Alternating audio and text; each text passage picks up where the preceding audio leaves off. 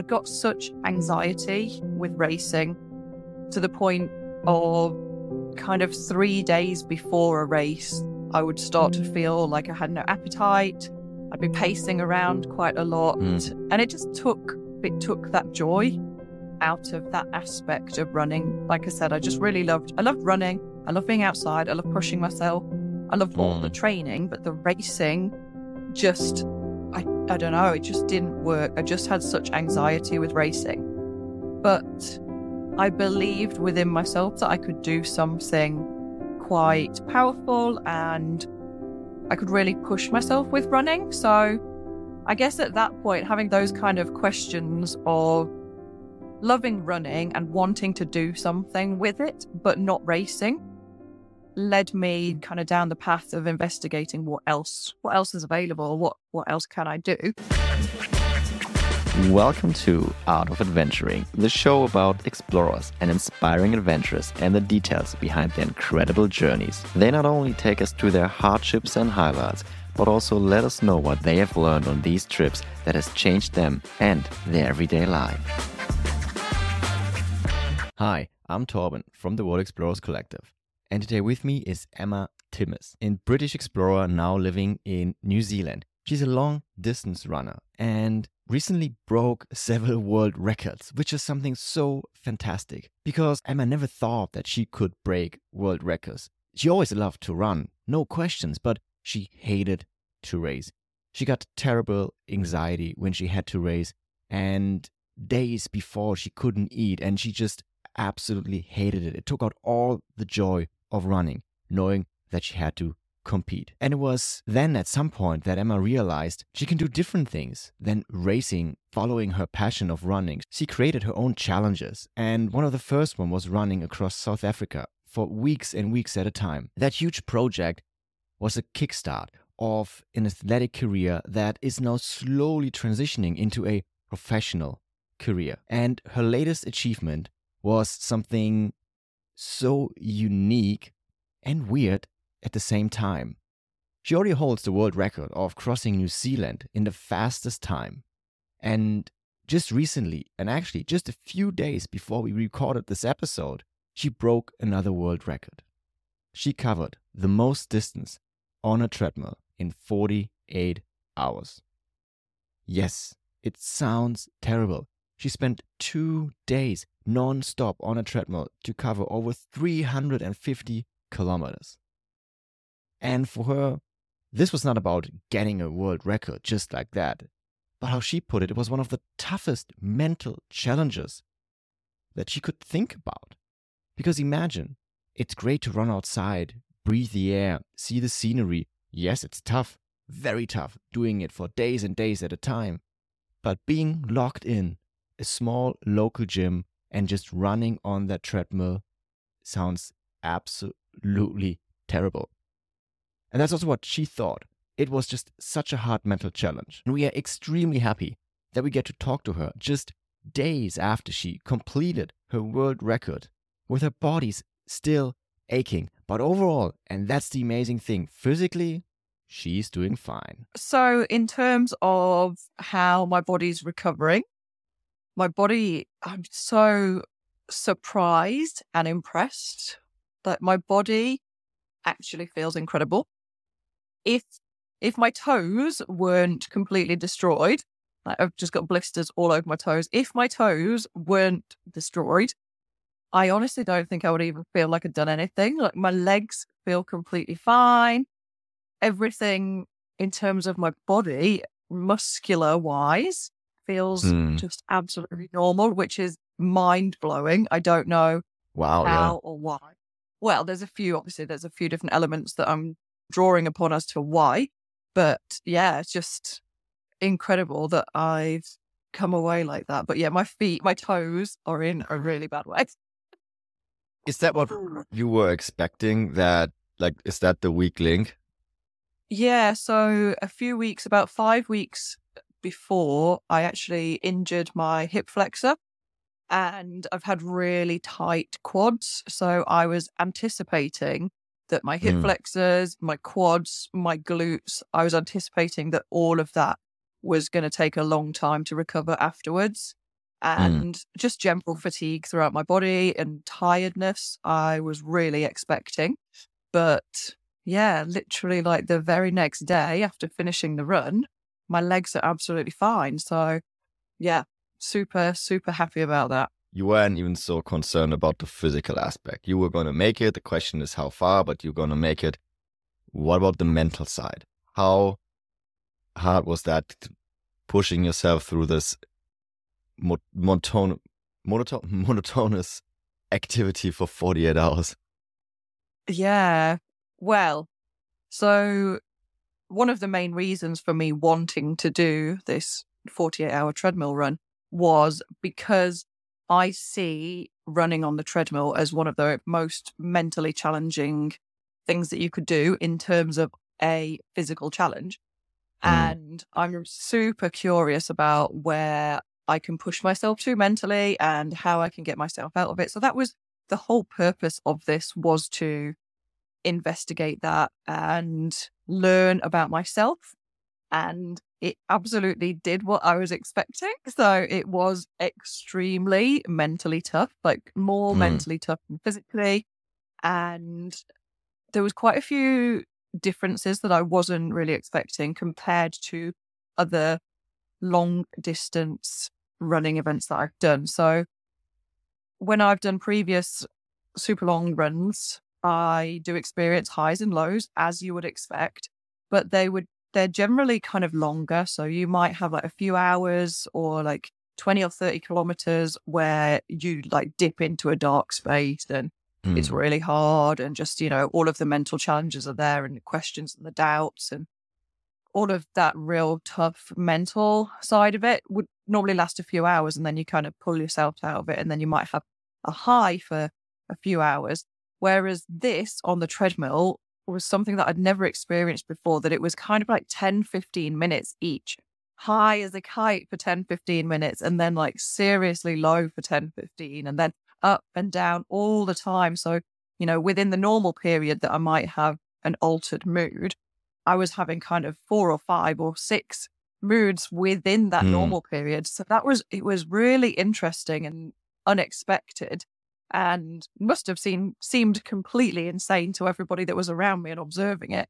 But, that was really interesting to experience and to problem solve how you can get yourself out of this. So, yeah, it was what I was expecting, but in a very different way. So I asked my friends, what should I ask? And then one of my friends says, she slept for 2 hours. Like, what made her step on the treadmill again after sleeping? So, well, like you, so just for everyone to listen, you had the option to step off and to take a drink or to sleep or rest. It will, of course, be deducted from your time, and you had 48 hours to, break a record, and you took a quick nap. Now I'm asking, you woke up after that very probably unresting and nerving nap, and you thought, of course, I'm going to jump back on. Or was there a moment where you thought, no, I'm just going to stay here? Well, so there's 2 parts to my answer to this. So firstly, you're correct. I did try to have 2.5 hours sleep. Unfortunately, I didn't sleep for any of that time whatsoever. So during the whole 48 hours, I actually slept for 1 minute. That was kind of an accidental sleep that I was surprised that I got, because I kind of came round and I was like, oh, I've just slept for 1 minute. And that was like 2.5 hours before the end. But so I didn't have actually the 2.5 hours that I gave myself to go to sleep. I actually didn't have any sleep. However, I'd had a massage before. So I had a massage, then went to lie down. And I think just lying down for those 2.5 hours and the massage that I had before was quite an intense massage in the sore areas of my legs. So my quads, my hip flexors, my glutes, just had quite an intensive massage for maybe 25 minutes before going to lie down for 2.5 hours. And actually having that lie down and the massage probably combined, when I did get back up again, I could walk, which was great, because I kind of wasn't really able to walk or run when I went to lie down. So, I'm quite a believer that when we sleep and when we really allow our bodies to rest, like that's when all the healing happens. So my intention was to sleep and allow my body to heal and then to be able to run faster and further after having that rest. Obviously, I didn't sleep, but after the rest, I was able to run again and I felt a million times better. So I definitely appreciated it and I would do the same again if I had the same opportunity. It definitely helped. And just mentally, I felt a lot better. And also, I guess it breaks it down into 2 days. So, thinking, I'm going to run on a treadmill for a solid 48 hours or a solid 2 days, that's quite intimidating. But to break it into 2 separate sections is a little bit easier mentally to absorb. My goal was always to try and do 200 kilometers in the first 24 hours, which I think I did in 23 hours or 22 something. And then that's when I got the sleep in. So I already felt like I was ahead of the game and that allowed me to go for that little rest. So it helped me. There definitely wasn't a feeling of, I don't want to get back on the treadmill. I mean, it's not the most exciting activity in the world, but I didn't wake up thinking, don't make me do it. I don't want to do this. And someone having to convince me into it. There was none of that. I was kind of like, right, let's just get on it. Let's get it done.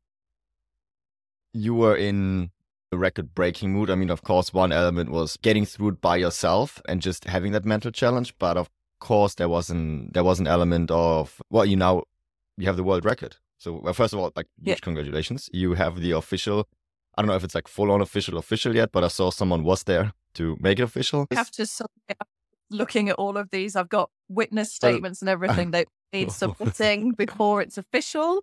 But yeah. But you have it. And it's just so I get it right, it's the longest distance run within 48 hours on a treadmill. Correct. Female. The males, they've got quite bigger numbers, but for female. Yeah. But that is really, really cool. And thank you. Yeah, it's very, very, very impressive. How much was that in the end, a push? I saw you reach that goal before, so it wasn't like a close finish. You actually significantly, by a decent margin, overshot. How was that feeling when they told you got it? Like you still had, I think, 2 hours left or something. Were you then okay? This is it, or didn't it change anything? Yeah, it wasn't. It was probably not as thrilling and exciting as you might expect it to be, because if you're going to break a record, you always want to try and put as much extra onto it as you possibly can. And I guess in my head it would have been nicer to have gone past the record maybe 5 or 6 hours before the deadline. But when the time came, I was in so much pain physically that I wasn't running very much. I was kind of down to walking. So I was just thinking, I want to try and get as much on top of this record as I can. But I was walking so slowly that everything just seemed to be going so slow. That last kind of 2.5 hours felt like an eternity. Yeah, I think 2.5 hours running is always an eternity, just as a standalone. So.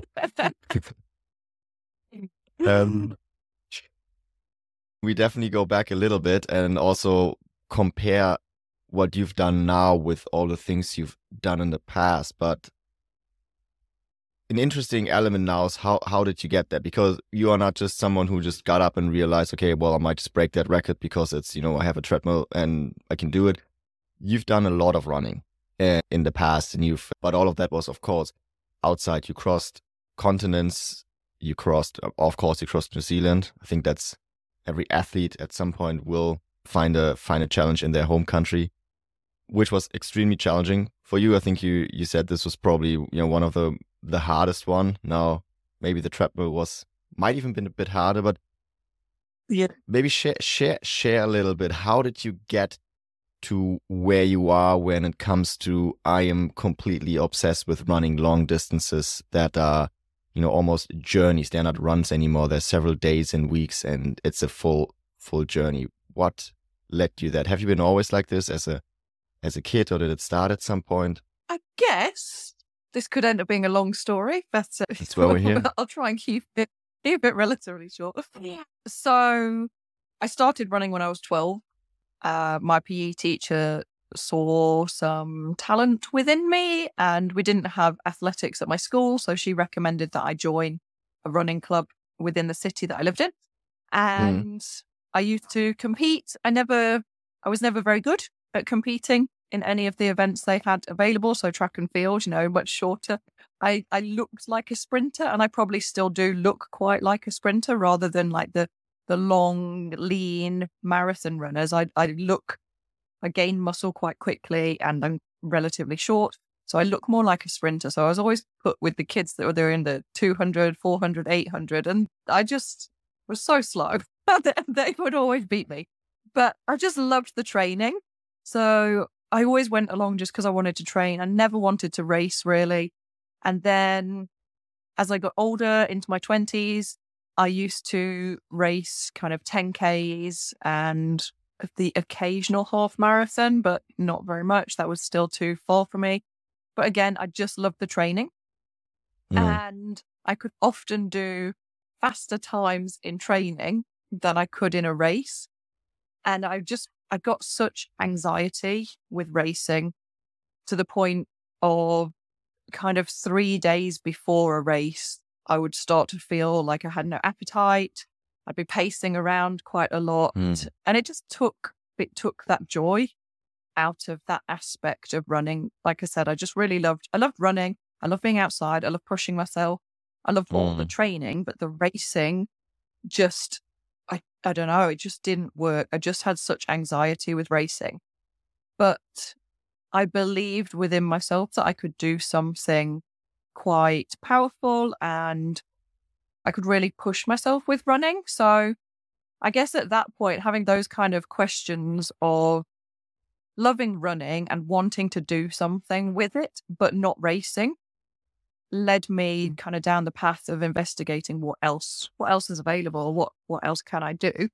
And then it was around 2010 that I was working for the RSPCA, which is a charity in the UK that's all about animal welfare. I was working for them and wanted to do some fundraising for them. At the same time, all of these ideas were coming together. A comedian in the UK, Eddie Izzard, he was twice my age, absolutely not known for any kind of fitness whatsoever, definitely not running. He decided to run something like 47 marathons in a row around the UK. And he was twice my age and unfit and not a runner. And I just kind of, all of this came together at once. And this is where I came up with the idea of running across South Africa to raise money for the RSPCA. And I guess that's really where these ideas of like running adventures was born. So just seeing that somebody else did something quite impressive just made me realize that there's something that I can do that's not a competition. So it's not going to fill me with anxiety.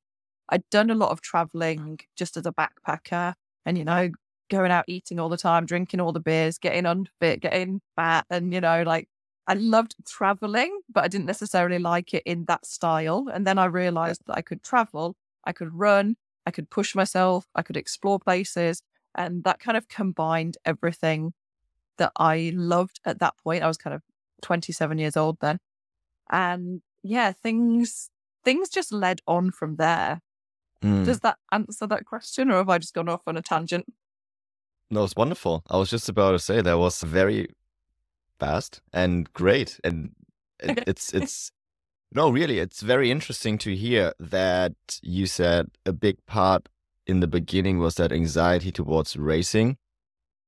How do you think that happened? Or do you still have that? Was it just the pure competition, all eyes on you, and now you set against someone else? Or where do you think that anxiety came from? Yeah, I'm not entirely sure where it came from, but I guess a lot of it is putting too much pressure and expectation on myself.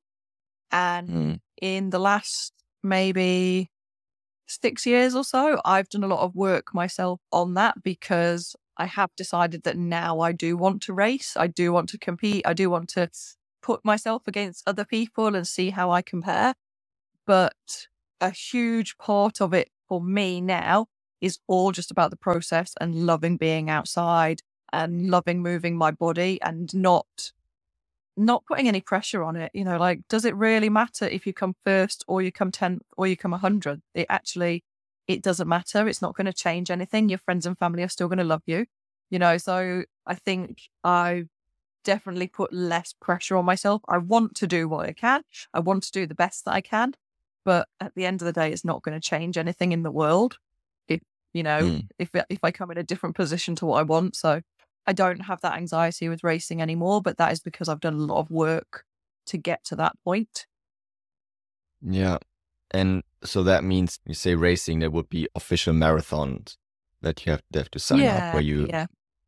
Yeah. So it's not even that you try to go into, a rooster of Olympic teams or anything kind of like that, but just a official race where you in the end be ranked against someone.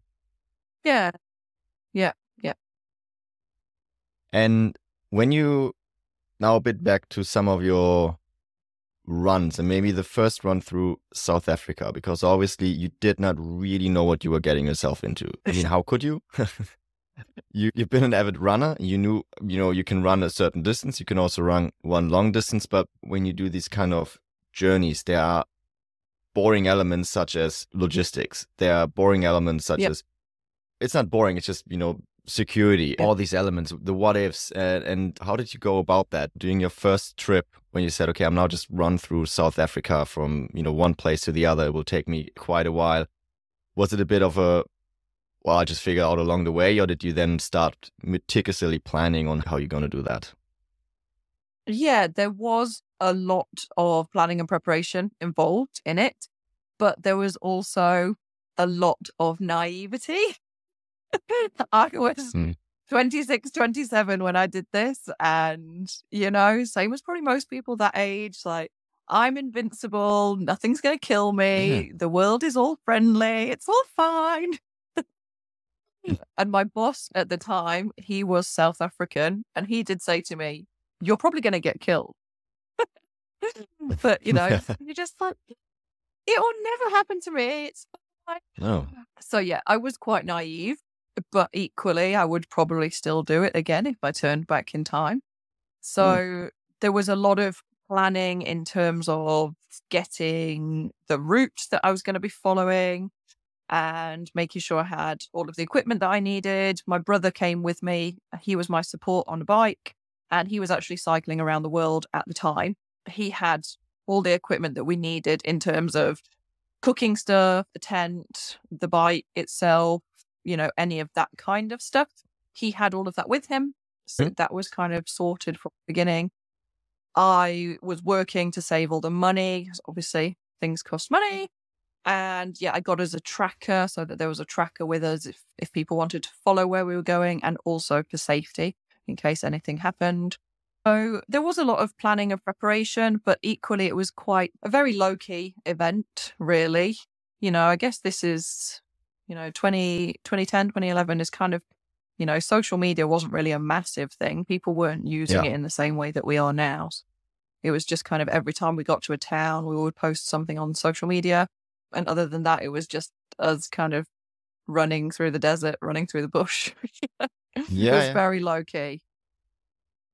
And because you mentioned the social media aspect, which, as you said, 2011, Facebook existed, obviously, in their heydays, but mobile internet was not a thing yet to that extent. Yeah. So that has changed significantly. I mean, now you see when someone scales Everest, 5 minutes later, it's on Instagram somehow. They have bring satellite internet, I don't know. And that's fine, and there's absolutely no critique in that. Everyone tries also to put some social media around their activities. How does it feel for you now? You've done more and more of these events. You are getting more traction in that sense. What's your relationship to social media? And having that comparison of not having it in the back of your mind, thinking, okay, I need to do X, Y, Z on social media, and versus maybe now having it a bit more. But what's your relationship to it? Yeah, Good question. I'm one of those people that I'm always trying to use my phone less and less. But obviously there's massive positives as well as negatives, isn't there? So, for example, on my training, I never take my phone when I go training. I don't carry it with me because for me, running has always been my time for me. I also don't want my phone because I don't want someone phoning me. I don't want them to call me when I'm out training. You know, I just want to be in nature and have that as kind of my relaxation time away from any contact for the rest of the world. But it is amazing that we can inspire people through sharing our journeys. You know, like since finishing my run this weekend on Sunday, so 3 days ago, I've had so many messages from people saying that I've inspired them. And if we didn't have social media and I wasn't sharing on that, then, you know, that I may not have affected someone's life in the way that I have. So that's kind of a beautiful side of it. I don't necessarily feel a pressure to post on social media. In fact, I often forget. That's because I've got a bad memory. So, you know, I don't feel like I personally need to post all of the time. Maybe some people do, but I tend to forget to post more than feeling like I need to post all the time. I think that's a very fantastic answer, and something I'm very happy that you mentioned that, because obviously a lot of social media is a bit, you know, to promote oneself, which is, again, super fine.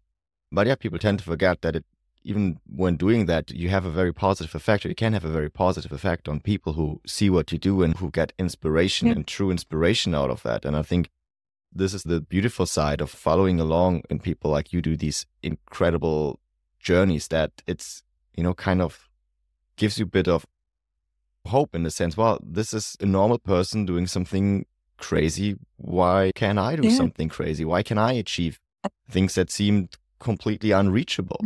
And so I think that is a really fantastic way of thinking about it. Yeah, definitely. And it's the same when I follow people that do these big adventures, and, you know, I've got my training schedule, and sometimes you think, I really don't want to go out and do this training today. You know, maybe it's raining, or maybe it's just very inviting to sit on the couch. And then you see on your social media, well, this person's just run 100 kilometers, so I should really go out and do my 10K training run that I need to do. You know, yeah, it is inspiring. Yeah, because I think it's important to know that you are not a professional athlete. I don't want to say it's just a hobby. It's maybe a bit more than a hobby, but yeah, it's you have a job, and this is to a large extent just what you do in your free time, or you even take holidays to do that. And it's just a big passion of yours, right? Yeah, exactly. I mean, I would love to be professional if somebody would pay me. This is not, now it's out in the world. Maybe someone reach out. One other aspect that we get a lot, where people think that if you do something incredible when it comes to sports as an athlete or an expedition, you are pretty much funded by Red Bull or something like that. You know, because this is what everyone sees. Like, oh God, this person now got, you know, so much money to run. This is crazy. And even once you become professional, or maybe especially if you become professional, this is a really tough job. And it's not only about running. That's, in your case, or skiing, or whatever you do, that's probably the easiest part. But the hardest part is what I hear from a lot of people, all these things around it, getting sponsors, getting the time, getting the money, getting all these things in place.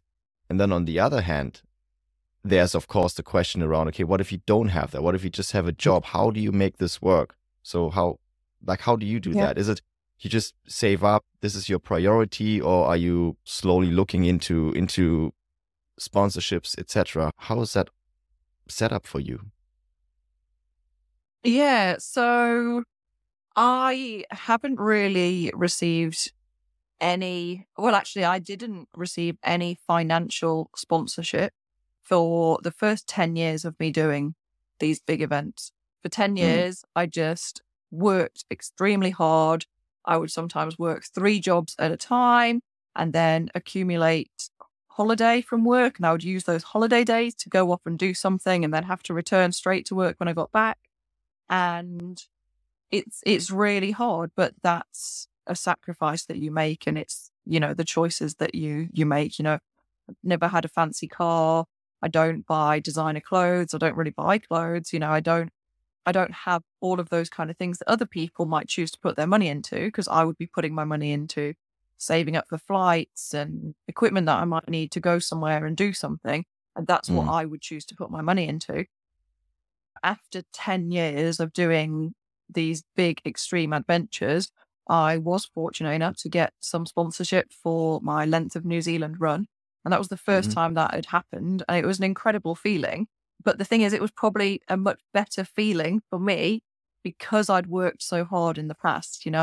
If I'd have just been given money straight away, then I probably would have just got used to it and thought that was the norm and that's how it is. But actually, the satisfaction and the sense of pride that I got from an organization saying, we believe in you and we're going to give you this money to fund your trip, to fund your world record attempt, was so amazing. And I was so appreciative of it. And, I'll never forget the years of graft that I'd put in first beforehand. But then, for example, this, the world record I've just done over the weekend, that's had no money put into it. I'm very fortunate that a few businesses got involved and donated things. So I had a nutrition company have given me food. I've been sponsored by a running shoe brand. So they're on board with me now for the future, hopefully. So I didn't have to pay for trainers, but I've got, thank you very much. So, I've got things that are coming in, but that still doesn't pay my mortgage or my rent, so I still do have to earn money. I will be looking for sponsorship for the next event that I'm doing, but, it's not easy. It's really not easy to get companies to be on board with you because there's so many people doing different things nowadays. There's a lot of competition. You've got to do something that really stands out and that they're drawn to. I think that's exactly it. It's very hard. There's a lot of people out there, and that in the end, you need to also find the right sponsors. That makes sense. And the element that you said that you need to stand out, how do you feel like, do sponsors now expect world records, expect world first and, putting yourself in danger and doing crazy things because things are just getting more and more extreme and are more and more seen? What's your view when you talk to these sponsors, what they want? Yeah, so I guess I'm in a bit of a different situation because I do both things. So I do race and I do world records and like world's first kind of thing. But I've got a little bit of two different things going on. So I've previously been sponsored with equipment based on doing a specific event. And that has kind of worked well up until now. But now that I want to compete a lot more and I want to be able to train and have like the best quality training that I can, now I'm looking to work with a brand that wants to work with me on a permanent basis so that I can make sure that I've got all the equipment I need for training. Being a long distance runner, you go through shoes quite quickly. So the previous way that I was doing things, which would be to decide I was doing an event like a world record or traversing a country or continent or whatever it would be, I would then approach a brand and say, do you want to support this event? And then they would give me whatever I needed for that event. And that is fantastic and it's great. And I'm very, very appreciative and it's worked really well in the past. But then you finish the event and you don't have whatever equipment that you would need to keep training for something else. So, for example, with running, if I was sponsored a load of running shoes for a specific event and then that event is over, well, I still want to be able to train, but then I'm having to work more to be able to buy more trainers so that I can still train. And it's just a huge demand on your time and your resources. So that's what it's been previously for me. And it's been great. I've had some really amazing brands work with me. But now that I really want to push myself as far as I can with competing in longer distance races, it does mean that I need a constant supply of trainers and equipment, clothing. So now it's the first time ever that I've signed a contract with a brand and I'm working with a brand that's going to keep me in shoes and keep me in kit. which is fantastic for me because it just gives me that peace of mind that, you know, if I'm doing 200 kilometers a week running, and, you know, trainers are only supposed to last between 500 kilometers and 1,000 kilometers, that's a lot of shoes that you're going through quite quickly. So it relieves that pressure of having to work more to be able to earn more and then buy more shoes. It gets rid of that. But this is new to me. So it's a very new thing, having a brand on board with me. I'm super excited about it. I can't really comment on how it is at the moment because it's only just started. I mean, so far it's fantastic, but it's literally just started. So I feel very privileged to be in this position. Yeah, congratulations. I think this is an amazing achievement for someone who now wants to go to the next level, to have this consistency. And I guess it's also a wonderful feeling to just see someone is believing in you, that they put money and put their name on it and say, okay, we believe in your values, we believe in what you do as a person, and we want to support you as a person in doing that. Yeah, it's amazing. It's a great feeling that someone believes in you. Whenever anybody, you know, supports you and stands up for you, it just feels great, doesn't it? To know, like, actually, I am a good person. I'm doing my best, and people can see that I'm doing my best. Yeah. So yeah, it's nice. It's exactly that. You know, it's like I'm trying very hard. I'm just trying to do my best, and someone's saying, "Yeah, your best is good enough." Like it's a nice thing. Like you did good, and you know, we want to reward that. So what is that? Yeah. What is that next adventure, if you can already share it, or if it's still in the secret and in the making? No. So the 48 hours on the treadmill over the weekend was actually the practice run for 7 days on a treadmill world record that I'll be doing in a few months' time. No, really? After that, to do that again? Wow.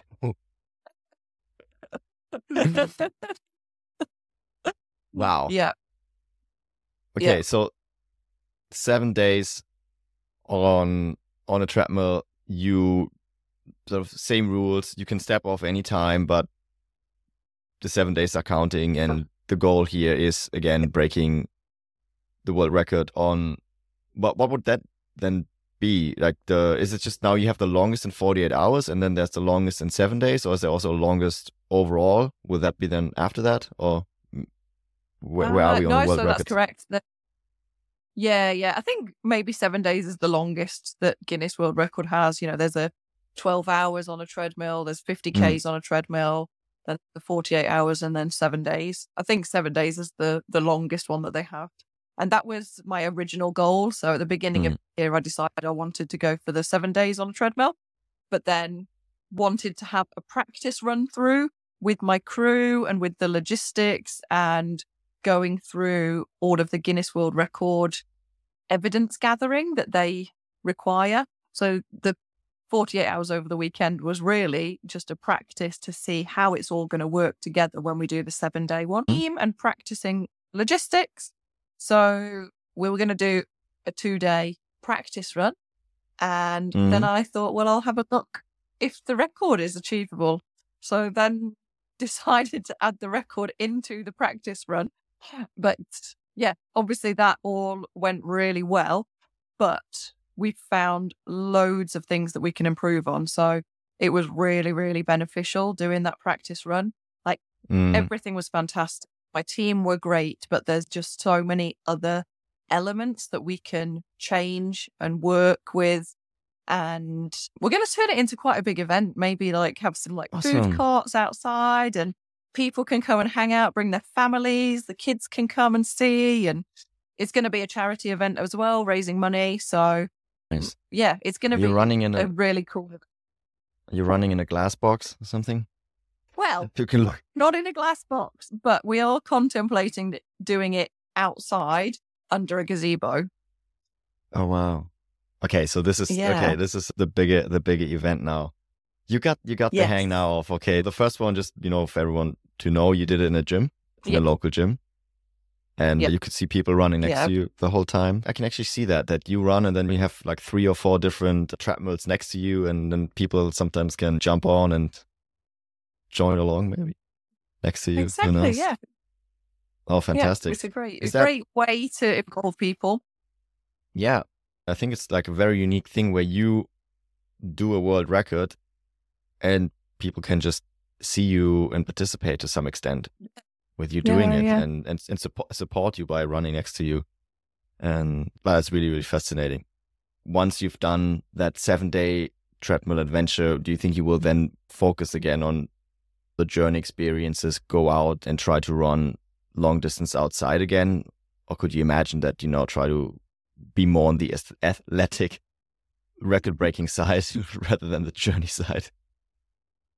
Yeah, I feel, my life changes all the time, but what I feel at the moment is my plans for next year is to get back into my trail running. Trail running is like my heart and soul. That's what I absolutely love. That's where my passion is. And, the treadmill stuff is really, for me, it's about testing my mental strength and learning a lot about the mental side, but that can all be put to use with my trail running.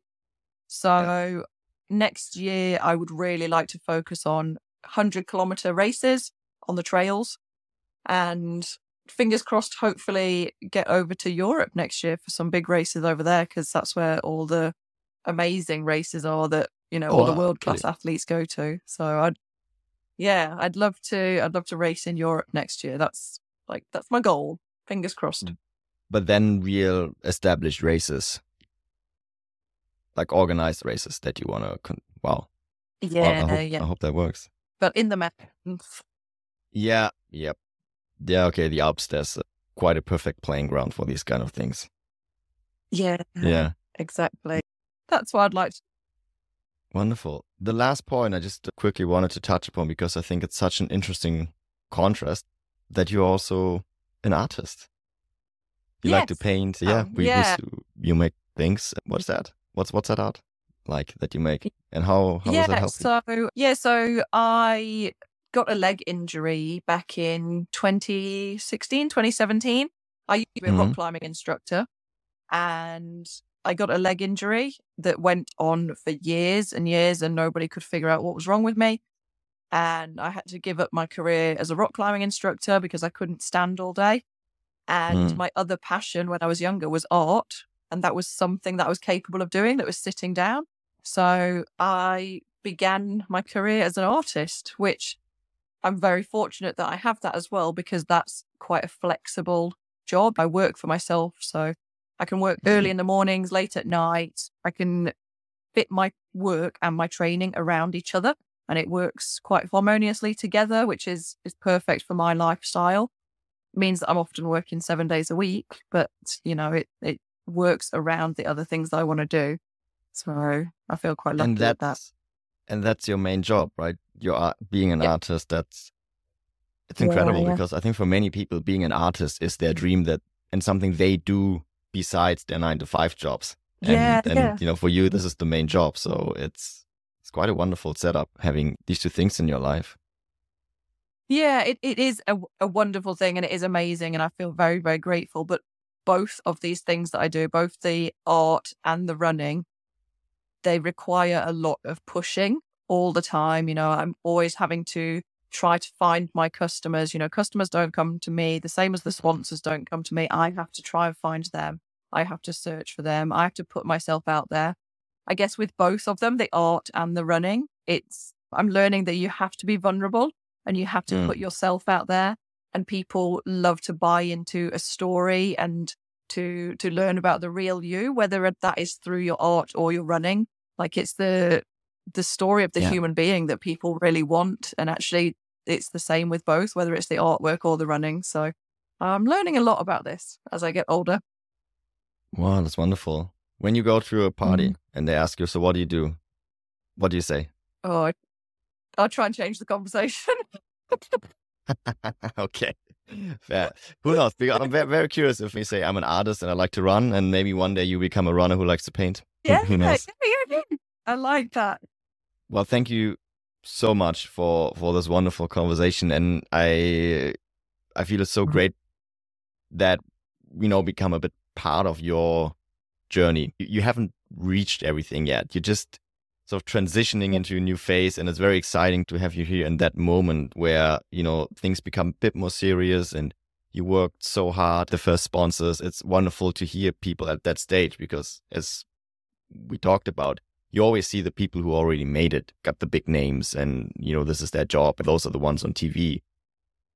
And that's exactly why also we try to do this podcast, to inspire people that everything is possible if you just put your mind to it.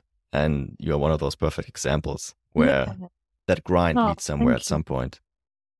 Just going to say, like, age is also no number. Like, I'm 40 next year, and I think a lot of people feel like if they've not become a professional athlete by 25, it's over. Like, that it's absolutely not. There's people older than me that are still getting sponsored, getting professional careers out of it. So, age that's is wonderful. just a number.